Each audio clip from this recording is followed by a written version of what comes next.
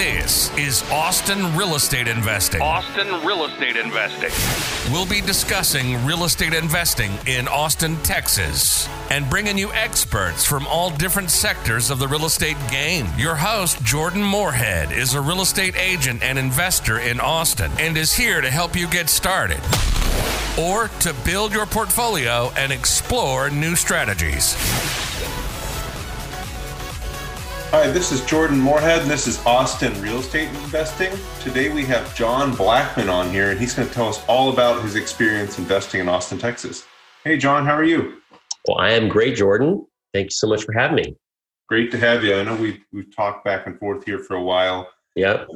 Very interesting. We almost bought a property together, right? Weren't we on the opposite sides of a transaction almost? Yep. Yeah, absolutely. That was probably back this winter before things went haywire here in 2020. So the fireball that is 2020, hopefully it's coming to a close. I think we're on our way out, but I'm just being optimistic. Fingers crossed. Yeah, absolutely. So John, who are you and how are you involved with real estate investing here in Austin?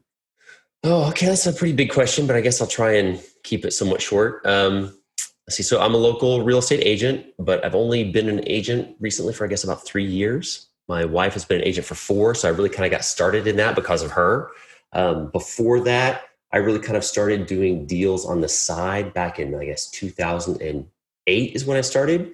So I started doing a couple fix and flips in 2008, back during the whole housing crunch. And then in 2010, I did my first new build construction, where I took a lot, actually, not a tear down, although we've done some of those, in East Austin. And then I've done probably about 65 of those since 2010. Oh, wow. And so that's either a single family, an AB, or a duplex. And so that's kind of my main bread and butter, I guess, is for whatever reason, I just got into doing those new family, single family construction deals, mostly in East Austin, some in South Austin. Now I'm moving a little bit more south. But yeah, that's kind of like the main, type of investment deal that I do. Absolutely. And there's so much of that going on in the East and South mainly, but really all over the city. It's just it used to be much easier to find lots to do. And you can still find them, of course, they certainly still get done. The numbers are just bigger. And I would say the lots are a little harder to find now. Mm-hmm. So now are you doing a lot of tear downs here too? Yeah, well, I do tear downs still when I can find them. And I'll do empty lots. But honestly, the thing that I found is the most available is backyards. So what I'll do is I'll find someone who's got like a little house on a big lot where they've just got this giant backyard that they don't necessarily use. And then I'll buy their backyard with a condo association and then build a B unit in the back, right? Yeah. Or even subdivide it and make it a separate lot if it's big enough. And then I can build something larger if it's large enough. Yeah.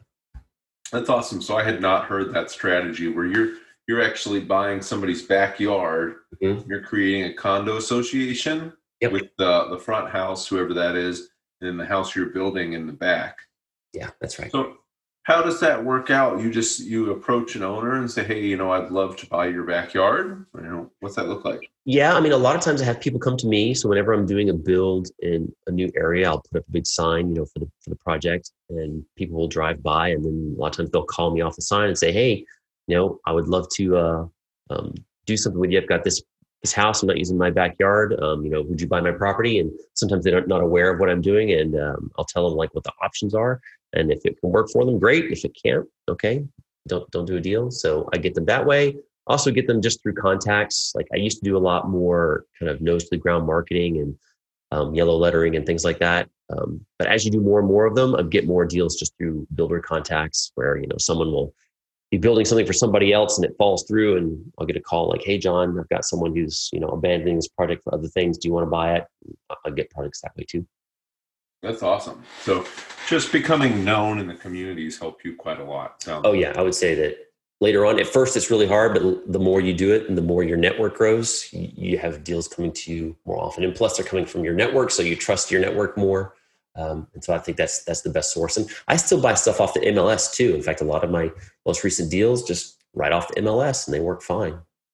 Yeah, absolutely. I think people get real caught up and I have to buy off market deals or MLS deals don't work. But the house I'm in right now, the duplex I'm in, we bought off the MLS. So they absolutely can work. You just need to get creative and find those interesting deals there. So what type of house are you building in the backyard? For the B unit in the backyard, what size, how many beds and baths is typical? I know it's going to vary on the lot size a little bit too. Well, here in Austin, because of the way that the zoning works, if you're buying a backyard, you can typically only do an ADU, or an accessory dwelling unit. So you can only build 1,100 square feet maximum. And so that's usually going to be 2-bedroom. You can do a 3-bedroom, but then they're really tiny rooms. I've seen a couple of layouts that are okay, but you get a lot of compromises when you have to do a 3-bedroom. Mm-hmm. Now, a lot of times they have to be 2 stories. So this latest one that I got, I'm able to do a 1-story ADU with 2 bedrooms. And so I'm really excited about that one. It's going to be really nice because most of them are 2 and I get to do a 1. So that's really great. That's awesome. And, when you're going to sell these 2 bedrooms in a backyard, what type of buyer is lining up to buy these typically? I mean, honestly, most of our buyers are out of state. Really? So you've got someone coming in from California or from New York, and they're looking at it like, wow, this is great. I'll buy 2 of them. And so those, I think, are my most eager buyers. You still get some in town, and a lot of them are going to be professionals, who live downtown. But if you're buying a small 2-bedroom house, I mean, the only way that these can really work is if you're doing infill in a desirable residential area, like something that's closer to town. So you're really selling the location, and you're not competing with big builders because big builders want to build 10 houses at a time, and you're building just one in these little infill guys. So you're really selling location. So they're usually no kids, or maybe just 1 kid, who are, want to be close to town, want to be close to all the amenities and the bars and the restaurants and that sort of thing, or they want just a really short commute. So it's usually young professionals. Yeah. Absolutely. And that's most of the people I see here in East Austin are younger professionals that just want to be close to everything. So 15 minutes from the city center here. It's a bit of an interesting neighborhood, but you see people building these AB condos everywhere and remodeling houses, tearing down houses, building new houses. So it's pretty apparent where things are going. You're just going to have to hang along for the ride for a little bit. Yeah, there's really a wave that you can just look at. It's just like a ripple where there's like this band of development around the city, and that wave just moves, right? And then wherever you are along the curve of that wave reflects the housing price. And so you just have to figure out like, okay, where am I on the curve? And then what's the market like at each point of that curve? So in certain neighborhoods, like, okay, you're selling, in order to make a profit, you've got to sell houses at $1 million, or here you got to do them at 700,000, here at 600, here at 500, 400, whatever. And then what's your buyer pool at each stage that, informs how you're going to market that, and if you can really sell whatever it is that you're building. And then that just changes over time, and it just moves further away from the city center. Yeah. So what's your average cost for a 2-bedroom home that you're building in somebody's backyard? Well, it's been going up a lot. I remember when I used to build for like $85, $90 a foot. Oh, wow. Right? But that was in 2010. Yeah. Nowadays, it's closer to like 150 to 170 a square foot. And a lot of that depends on, finish outs, of course, but then water and sewer is a big, roll of the dice, because depending on where you're at and where the water line's at, that can get real expensive real fast. Sure. And what are you selling them for when you're turning around and selling them later on? Well, that keeps going up over time too. It just keeps going up and up. I mean, the most recent one that I sold, let's see. I mean, this is kind of crazy. I did one in 4.5. It's a great house. It's a Tudor style. You can go look up 1504 Red. I've got a bunch of pictures on it. It's on my Instagram and all that good stuff. And we sold that thing for, I think, like $739, I think. Oh, wow. But then not even 2 months later, there's another house about the same size listed and sold for $1.2 million. Right. Yeah. Slightly larger lot, but like the guy who bought that, like he probably made an extra 100 or 150, holding on to it for just a couple months, and it's funny because I flip these things and I aim for a 20% gross margin. But the very first one that I did, I sold for $270 over on Lion Street. And I think a couple of years ago, the owner of that house sold it for like $440 or something like that. So I'll make a little bit up front, but the homeowners really just cash in. They make hundreds of thousands of dollars on these things. Yeah, no, I think if you are a homeowner, or if you're a long-term investor looking to buy in these areas where you're building or where I live, if you just hold on to it for a long period of time. I just saw an article this morning that there's a giant tank farm on Springdale and Airport that's going to be torn down and redeveloped into like 100,000 square feet of office space. Yep. It's just wild, all these places. You see all these broken down old buildings in East Austin or certain parts of South Austin. It's only a matter of time before somebody comes in, snatches that whole land up because it's a very desirable location. Yep. And tears it down and redevelops. So, well, the interesting thing too is the zoning issues. So, like for example, 78745 South Austin, south of 29071. It used to be, farmland and horse ranches and stuff like that.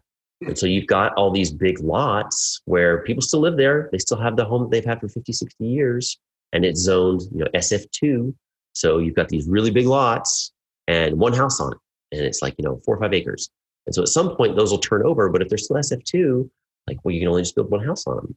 Yeah. So if those get rezoned over time, then it will allow a lot more density. But there are still pockets of stuff where you can pick up, even 1, 2, 5 acre lots in 4 or 5 that just you have to wait until you get them rezoned. So speaking of zoning, there's a zoning code they're working on too. It's been in the works for quite a while now. Yep. Where would somebody go to learn more about zoning? So if somebody listening here wants to learn more about the zoning in Austin, maybe they want to build an ADU on a house they're buying and they're not sure if they can. Where would you recommend they go? Well, actually, the DAC is pretty good. So it's the Development Assistance Center for City of Austin, and they've got all the resources there. So if you just go look up City of Austin's Development Assistance Center, they've got all the links to the zoning guides and all that stuff. ABOR has a pretty good site on Code Next. But Code Next it's all hypothetical at this point. There's been no real serious, legislation that's passed. There's been a lot of pushback on it. Code Next is a mixed bag. If they allow more density, then, hey, you can increase supply. And when you increase supply, you lower price. But if people say well, hey, I don't want my neighborhood to change, and they push back on it, then we're just going to turn it into San Francisco. And so far, that's the route we've been going. It's hey, you can't change anything. And so my little 3-2 house in the center of town on 0.2 acres is just going to turn into $500,000, then 3/4, then $1 million, and we're just going to end up in San Francisco price range, like Allendale, all those in a couple of years. Those will all be $1 million homes, right? Already over there, and the price is just astounding. You drive through Allendale, and if you didn't know any better, you'd say, "Oh, it's just a blue collar neighborhood. It's a nice area, but it's nothing crazy." And then you look at the prices, and man. Yeah, but they're all 1/4 acre deep lots, right? Yeah. Yeah. Great lots over there. So John, why do you choose to invest and build in Austin? Clearly you live here, you work here, but what's attractive to you? I wish I could tell you that it was really planned out, but it was really kind of accidental, right? When I first started investing in real estate, I thought I know it's a good idea. So I just tried a bunch of different things. And then when I did my first new build, it worked out really well. So then I just kept doing it. I wish it was more intentional and strategic, but it really wasn't. So I just kind of got good at doing them. Now, that being said, I don't do a ton of them because I still consider them decently high risk. They're speculative. So I make sure that I never over allocate into spec builds. So that if one goes wrong, I can swallow a bad deal. And it's it hurt, but I can live to play another day. Mm-hmm. So I would still consider them, I wouldn't do them full time, because then if you have to eat the profits on those, when I say eat, meaning you have to live on, then you put yourself in a real dangerous situation, because now you're speculating on being able to eat, which is never a good thing, right? Yeah. So if the market does well, great.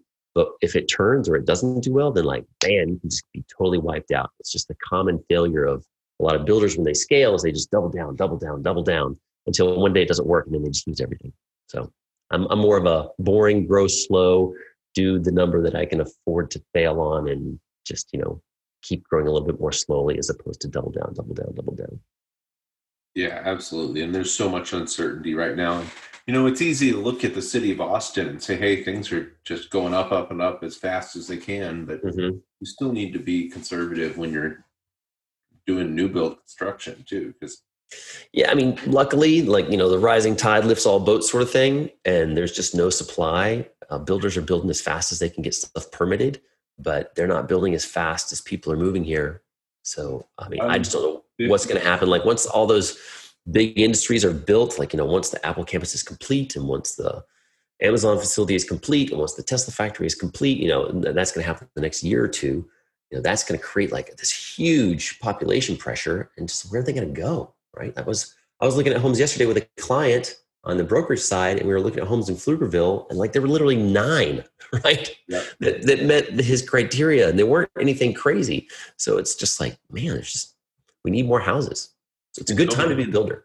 Those are all gone in 15 offers all over, asking with appraisal waivers. And it's hard if you're a new home buyer to buy a home and feel comfortable about it. It is. So it's a good time to be a builder though, right? Because whatever you build, there's going to be a demand for it. Absolutely. So John, what attracted you to real estate investing? Oh, well, I'll tell you, this is great. Ultimately, it comes down to destiny. So, and your ability to control it. So I still invest in stocks, but I'm more passive. I just do like the whole index thing, and I don't really try and muddle with it. But as a human, we like to play with things, right? We can't just sit there and watch the plant grow. We have to water it and trim it, and we always want to be engaged, right? And so like if you're a day trader, like that's what you do. You're constantly looking at the data and figure out how to take action and do something, right? Whereas when you do that, when you're trading, you just end up racking up a bunch of fees, and most active traders, I think, don't end up beating the market. Some do, right? Kudos to you, but most don't. So if you're going to, in my opinion, at least, if you're going to spend your time on a deal, you want to go somewhere where you've got illiquid information. And that's hard in the stock market because of the internet. Like everybody knows everything all the time. And if you use information that no one else has, it's illegal. And technically you're violating Securities and Exchange Commission rules, and you can get in a lot of trouble. But ultimately, to make big wins, you have to know something that somebody else doesn't. So I think that that's still possible in real estate, because if you go and door knock and like really hunt through a neighborhood, which is not necessarily openly available to the internet, at least in terms of knowing your neighbors and going door to door, when you walk into a home and go, oh, you know what, this house needs this amount of paint, and oh, I learned that thing is broken, and they want this much for it, et cetera. You now have insider information. And so when you apply your time, you can really create that wedge in real estate, in my opinion. Right? So because of that, to me, if you're going to add time to something, you should more than beat the market, right? Like if you're adding time to your stock trading, like, well, hey, and let's say you do beat the market by 1 point. Well, how much is your labor worth? And is that extra point worth all the time you put into it? Whereas if you're just passive, you're not spending any time on it. So with real estate, I feel like if you do your research, you can kind of dig things up and be creative and create spread because the market is not totally liquid. Yeah, and I think what you said earlier too, the more you do and the longer you do it, the more opportunity seems to come to you. And people know that you do this and you make it easy on them. And hey, John's going to make my life easy, and he's going to help me sell this house and make it easy and not make it very painful. It's real estate transactions, as you know, being on the brokerage side, can get crazy and very painful. Yeah. Hey guys, this is Jordan Moorhead here, and I wanted to ask if you could do a huge favor for me. If you could go leave a review for this podcast wherever you're listening to it, that would really help me get this into the hands of other people that are interested in information about Austin real estate investing, and I'd be able to help more people. Thanks, guys. It's a high drama business. I tell you what, you get a lot of stories in this business.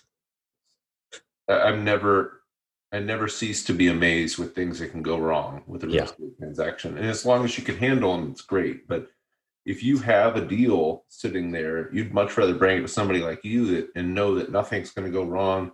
You're just going to make it easy. So, that's why you're interested in real estate investing. How did you get into new builds? Kind of by accident, actually. I started doing flips to begin with. And like my first flip, it took me 6 months. And I think by the time the dust settled, I made like $700, right? And so I was like, well, I can't actually make a business out of that. So I did another flip. And then by the time the dust settled, it was like another 3 to 6 months. Something was kind of difficult. But that one made like $7,000. So it's like, okay, getting a little bit better. And then I tried a new build because I was introduced to someone that I met at like one of those real estate conferences that you go to, right? So I went to a couple of real estate conferences. I was getting educated, and I met someone who's like, hey, you should come do a new build with me in East Austin. And so I drove around and I was looking at all this dilapidated stuff, and I'm like, really? People buy that? It's like, yep, they sure do. So I partnered up with him and did a couple of new builds. And then those, like the first new build I did, I think I made like $35,000 on that build. And it took longer, but I was like, okay, now this is like something legit, making $35,000 per build. Like that's some real decent money versus just, a couple grand in 3 to 6 months. And at the time I told myself, fewer people want to do it because it takes more capital and it seems a little bit scarier, right? Because there's just more to it than just doing a flip.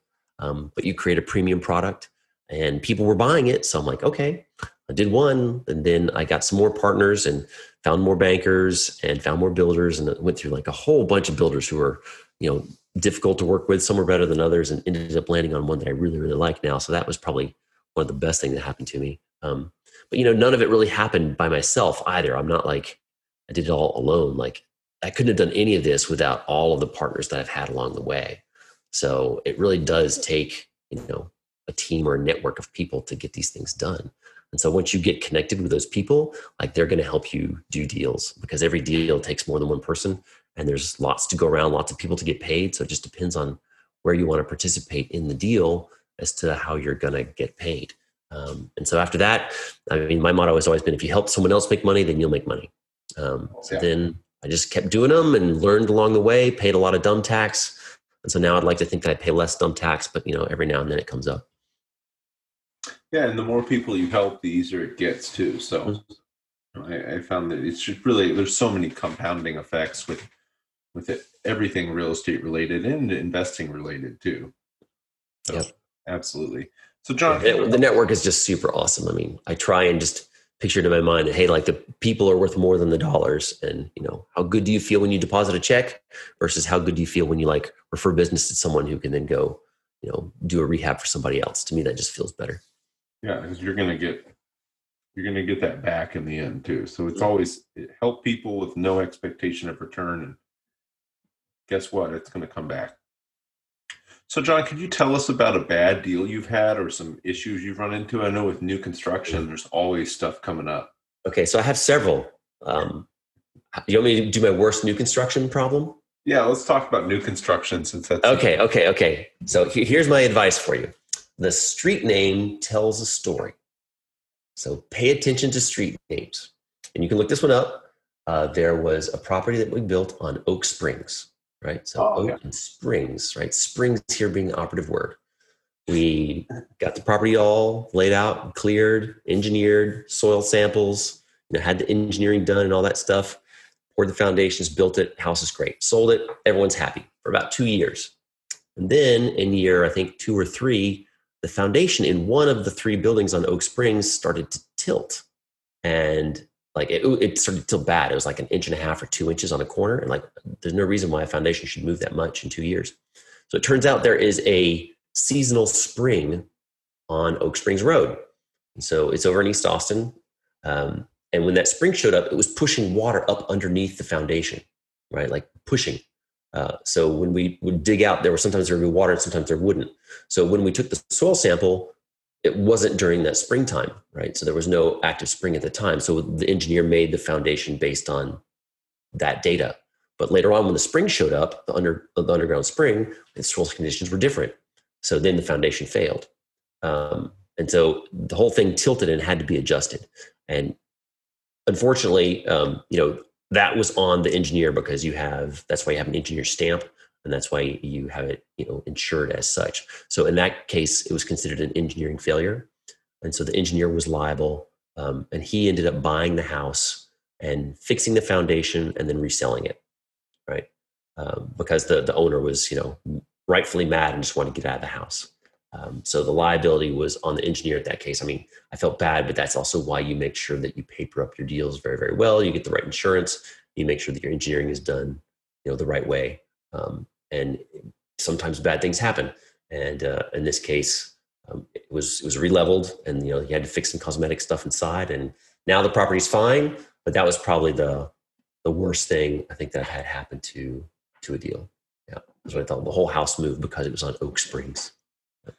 Yeah. But luckily the other 2 were fine. They never moved. So it's just the one. So the spring was just under the one house. Yeah, or somewhere under the property, but for whatever reason, it just affected the one house. Oh, that's really interesting. Yeah, I'm very familiar with Oak Springs. I used to live back in there off of Sarah on Ebert. Yep. So I'm very familiar with the area. So, but your advice is make sure you're protected, make sure you do everything the right way, and you should be okay in the end, correct? Yeah, I mean, my advice is like if you're building, you always want to make sure that you get soil samples. You always want to make sure that your engineer is insured, and that you make sure that maybe if anything you over-engineer, because you can get warranties and stuff. But to me, the best warranty is a super strong foundation. So always, if you even have to spend a little more on the foundation, do it, because as long as that guy's stable, you're not going to have a problem with a house. Awesome, great advice. Hey, John, what's one thing newer investors that are looking to get into new builds should know about the whole process? Well, getting into new builds is kind of a leap. It's very capital intensive. If I had to make any one opportunity, I would say one thing. Well, there's really two things that you need. You need a really good lender who knows construction and is used to doing new construction deals, and you need a really good builder. So unless you plan to build it yourself, which is a whole bigger can of worms, and that's something that I have not done, where I've acted as the GC. I don't do that. So I always hire one. But yeah, having a good builder is like paramount, because a good builder can just make everything go so much easier. They're going to cost a little more. So at first, when I was shopping builders, I wanted to go less expensive. I tried to find someone who cost less. But even if you save a little bit up front, it's going to cost you in time. It's going to cost you in quality. So it's ultimately more expensive. So now I pay a little more, I think, for someone who's just really good, right? And I'm happy to pay a little bit of a premium to make sure that the project goes smoothly, it gets done on time, and it gets done right. And it used to be that consumers didn't necessarily want to pay for that, because when you walk into a new build as a consumer, it's hard to tell if it's been built the right way. Mm-hmm. Because everything looks all pretty and it's all shiny and all the paint, but you're not seeing the framing, you're not seeing the foundation, you're not seeing the drainage, you're not seeing all of the engineering underneath, or the time it took to build. So builder and banker, like those are the two big things. Oh, and the third one is don't use hard money if you can get away with it. Buy your land in cash and then finance the construction on top. If you use hard money, it can work, but when it doesn't work, you'll lose your project. I've seen it happen plenty of times.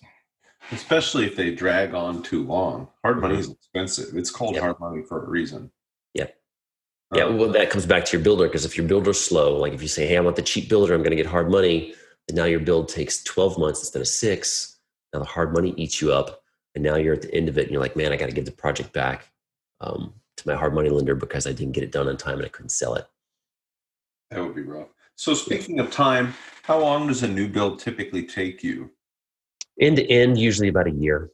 And most of that it's like you buy the land on day one, and then or you get under contract on day one, and then it takes 30 days to close. And during that time, maybe you start doing a little bit of the prep work, but you really don't want to spend money until it's closed on design and all that stuff. And so you do design for about a month. During that time, you're working on getting your loan package put together, and then you submit it to the city for permits. And your permits they've taken anywhere from 2 weeks is the fastest permit I've ever received, and 6 months is the longest permit I've ever done. And that just depends year over year. Right now, it can be a month or two, but the city of Austin has some programs where you can get them done in the same day if you bring the whole team in and get it done that day. But then you have to make that appointment, which can be a month out. So I would plan on at least 4 to 8 weeks to get the permit. And then if you time your lending up, you'll save a month, and your lending will be ready about the time you get your permit. But if you start your lending late, then it'll take you an extra month. And so usually it's about 3 months before you can start building. And then a good builder should be able to finish a home in about 6 months. So then they'll be done at 9 months. And then you've got marketing, selling, and closing the home. Nowadays, stuff's selling pretty fast. So you could optimistically get it done in 10. Mm-hmm. But, give a little bit extra. So I average about a year. I haven't done as fast as 9, but as slow as 18. Yeah. And that's a significant amount of time. So you absolutely want to plan out your lending and plan out your builder and everything, and make sure you've got favorable terms. Because if you're holding on to something for a year before you're going to make any money off of it, it has to work out well. It's quite a while. Yeah, fortunately, lately, the markets have appreciated over time. So that's great things. It makes it easier. So if you have mistakes, then the market kind of saves you. But recognize when that's happening. You don't want to plan for appreciation, because you'll really get into trouble there. If you're like, oh, well, prices are here today, but they're going to be higher tomorrow, so I'm going to buy assuming the prices go up. If you see yourself doing that, stop. Do not move forward, right? Just wait until you can get better terms. Where if the prices didn't change for a year, like, then it's good. Especially if you're planning for the appreciation we've seen over the last year, that would be pretty ludicrous to assume that's going to continue to happen year over year. Yeah. It might. I mean, sometimes you might get lucky until you don't, and then it's going to burn you. Yeah. Yeah. So you've been doing it for long enough. You've seen years where we haven't had 10% plus appreciation. Yeah. So, John, what's your best mindset advice for a newer investor? Oh man, there's so much. I would say self-awareness. Right? Just like radical honesty with yourself. And I don't know if it's necessarily that hard, but think about yourself in the third person and say, like, try to examine where your weaknesses are, because I think a lot of us get hungry to get into a deal. And that can really hurt you. So step back and ask yourself, like, why are you getting into the deal? Are you just hungry to get into one, or does it make sense? And what does that real estate investment, what role does it play in your portfolio? Because a lot of people just want to do a deal just to do a deal because we're monkeys, right? And like, we want to, play with the thing and pull the levers and push the knobs and stuff. So it's like, hey, I got to go do a deal. Well, like, why, right? Like, where does that deal fit in your strategy, as opposed to just like, I just have to do one, right? Because different deal types satisfy different roles in your portfolio and have different risk exposure. So you don't want to be like, hey, you know what? I've got $20,000 to my name. I'm going to go put $20,000 down on a $100,000 lot and get an $80,000 hard money loan and then go do a new build. Like, no. Like, you should have no sense doing that at all, right? Like, hey, if you've got $20,000, that's it. Like, maybe you get into a low cost rental in Ohio or Illinois. You should not be doing new build. Right. Or maybe you house hack. I help a lot of people house hack. So buy a duplex, like what I'm doing here. You buy a duplex and you live in half, and you can get some experience renovating it there. So absolutely. Not just knowing yourself and knowing what your proclivities are, I think is super important. And then again, asking yourself, what's the purpose of this deal, and how much risk are you taking on, right? Because that's the one that gets people, is they get into a deal and they don't really realize how much risk they're taking on, because they're just thinking about the best possible outcome and they're not thinking about the downside. Mm-hmm. So just make sure that you can stomach it if it goes wrong. Like, what are you going to do if everything goes to shit? Can I say that? Yeah, absolutely. No, that's great advice. So what are you going to do if everything goes to shit? Because on a deal like this, if everything goes to shit and for some reason you can't get renters, then you just have to cover the mortgage, which you should have been able to anyway if a lender approved you for it. And what's the chance you're never going to get a renter on the other side? Yeah, like, or could you move into it if you had to, right? Yeah, exactly. That's great advice. So, John, do you have any books on new builds or any resources you've seen or read? I think you can go to findbuilding.com. I think that's the name of the website. I might have that wrong. But like, that website has like everything there is to know about building, but it's much more mechanical. It's like kind of on the GC end. It's like, hey, here's how to pour a foundation. Here's how to do the framing and all that stuff. But no, honestly, I don't have any specific books on it. Mostly I just learned from, the particular market. So I've learned what things cost just by doing enough builds. I know what things cost now. And then honestly, I lean on my builders to take care of all those details. So I didn't really read any books on how to do it. Probably should have. But no, I don't have a good real estate book recommendation on how to do spec building. Do you have any other just real estate investing or business books that you could recommend to people? I do. I say like my favorite book on investing and mindset is probably Ray Dalio's Principles. Yeah, that's a good book. Yeah, because it's about also self-awareness, radical honesty, radical transparency, like being able to have hard conversations in a non-confrontational way. So when I tell you that you're wrong, you see it as a contribution versus being defensive. Like, oh, I'm not wrong. It's like, no, let me tell you my view on yours, about why this plan might not go right. And we instinctively don't want to hear that. But if you can train yourself to listen to it as a contribution, like, man, it will help you out a ton, because then you'll be open to seeing mistakes that you wouldn't otherwise see, because we've all got blinders.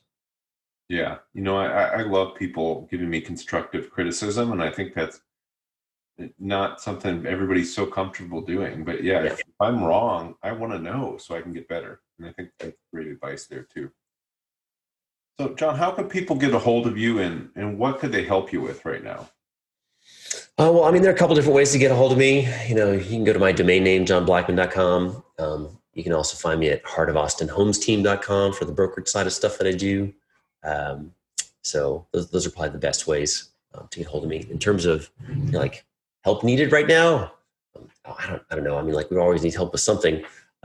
Right now, I'm mostly focused on my brokerage biz and a couple of new builds. I used to do a lot more new builds with other investors' money. And it took up a lot of time, which is fine. But now I do fewer builds with my own money. So I don't have to, spend as much time on it, because now time is more important to me than it was before, especially with like little kids and stuff. So I just don't want to be running around doing like 10 projects at a time. You also have a YouTube channel too, correct? I do. Yeah. So you can just look me up on YouTube, just John Blackman. Awesome. So, John, most important question of the day here. What's your favorite restaurant in Austin? Oh, man. Okay, so I've got two answers for that. My favorite restaurant of all time is Uchi's. My wife loves sushi. So whenever it's like, feeling in the money, we want to go celebrate and drop a couple of Benjamins on dinner, then it's Uchi's. I love that place. It's still good. It's been around for a long time, but it's fantastic. I haven't found its equal. Now, I'm sure there's going to be people out there who will tell me otherwise. That's great. Tell me. But this one, I like it. It's really good. But as far as like the day-to-day goes, I try and eat relatively healthy, but I'm also don't have a bunch of time. So I like things that are fast. And it's not going to sound Austin original at all, but like good old Chipotle, man. I got a family with 3 kids, and we're just super busy all the time. So I'll just go grab that because I can get lean meats and vegetables and low carbs. It's not deep fried. And as far as decently healthy for not too expensive, it's a good spot. Yeah, it's cheap, easy, and it can be healthy. I like it because you can pick what you put in it. So you can. It's an uninspiring chain, but it's consistent. And I'm just in that phase of life where I need it fast and healthy. And so the best fast healthy that I know of is that. Actually, you know what? I will tell you another one that I really like that just came to town. It's called Sweet Greens, and they're on South Congress. And I think it's the only one here. I first went to that place in DC. It's also a chain, but it's awesome. It's just salads, right? But just really amazing salads. You can get them with protein or without, but like everything on their menu is just amazing. So I gave you 3 instead of 1. I'm sorry about that. But check out Sweet Greens on South Congress. They're great. Nobody is going to mind other restaurant recommendations. Yeah. All right, John, thank you so much for coming on here today. If you guys want to learn more about John, it's John Blackman. Search him on YouTube, Facebook, Heart of Homes Team Austin, anywhere you want to find him. He's pretty easy to find. I'm sure he'd love to talk about new builds here in Austin. I'd be happy to. It's one of my jams. Thanks so much. All right, John. Thank you.